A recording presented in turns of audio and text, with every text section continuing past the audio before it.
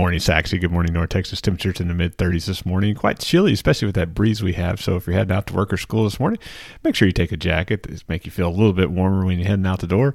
Temperatures today are going to be in the mid-60s, mostly sunny skies. So it's going to be a rather nice day. South wind about 5 to 10 miles an hour. Tonight, temperatures in the mid-40s, mostly clear skies. Now, tomorrow, Tuesday, is going to be a few more clouds, still a lot of sun, and temperatures are going to be about the same, about the mid-60s, if you will. That's when the end of our nice weather is going to end, I guess you could say. Clouds are going to be more thick on Wednesday, middle 50s, low 60s for highs. Thursday and Friday is when the rain chances return, and just not going to be very pretty.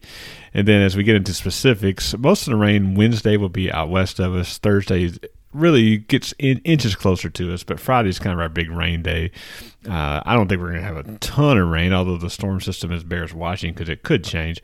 But it's going to be cloudy, dreary days starting on Wednesday, but especially in the Thursday and Friday.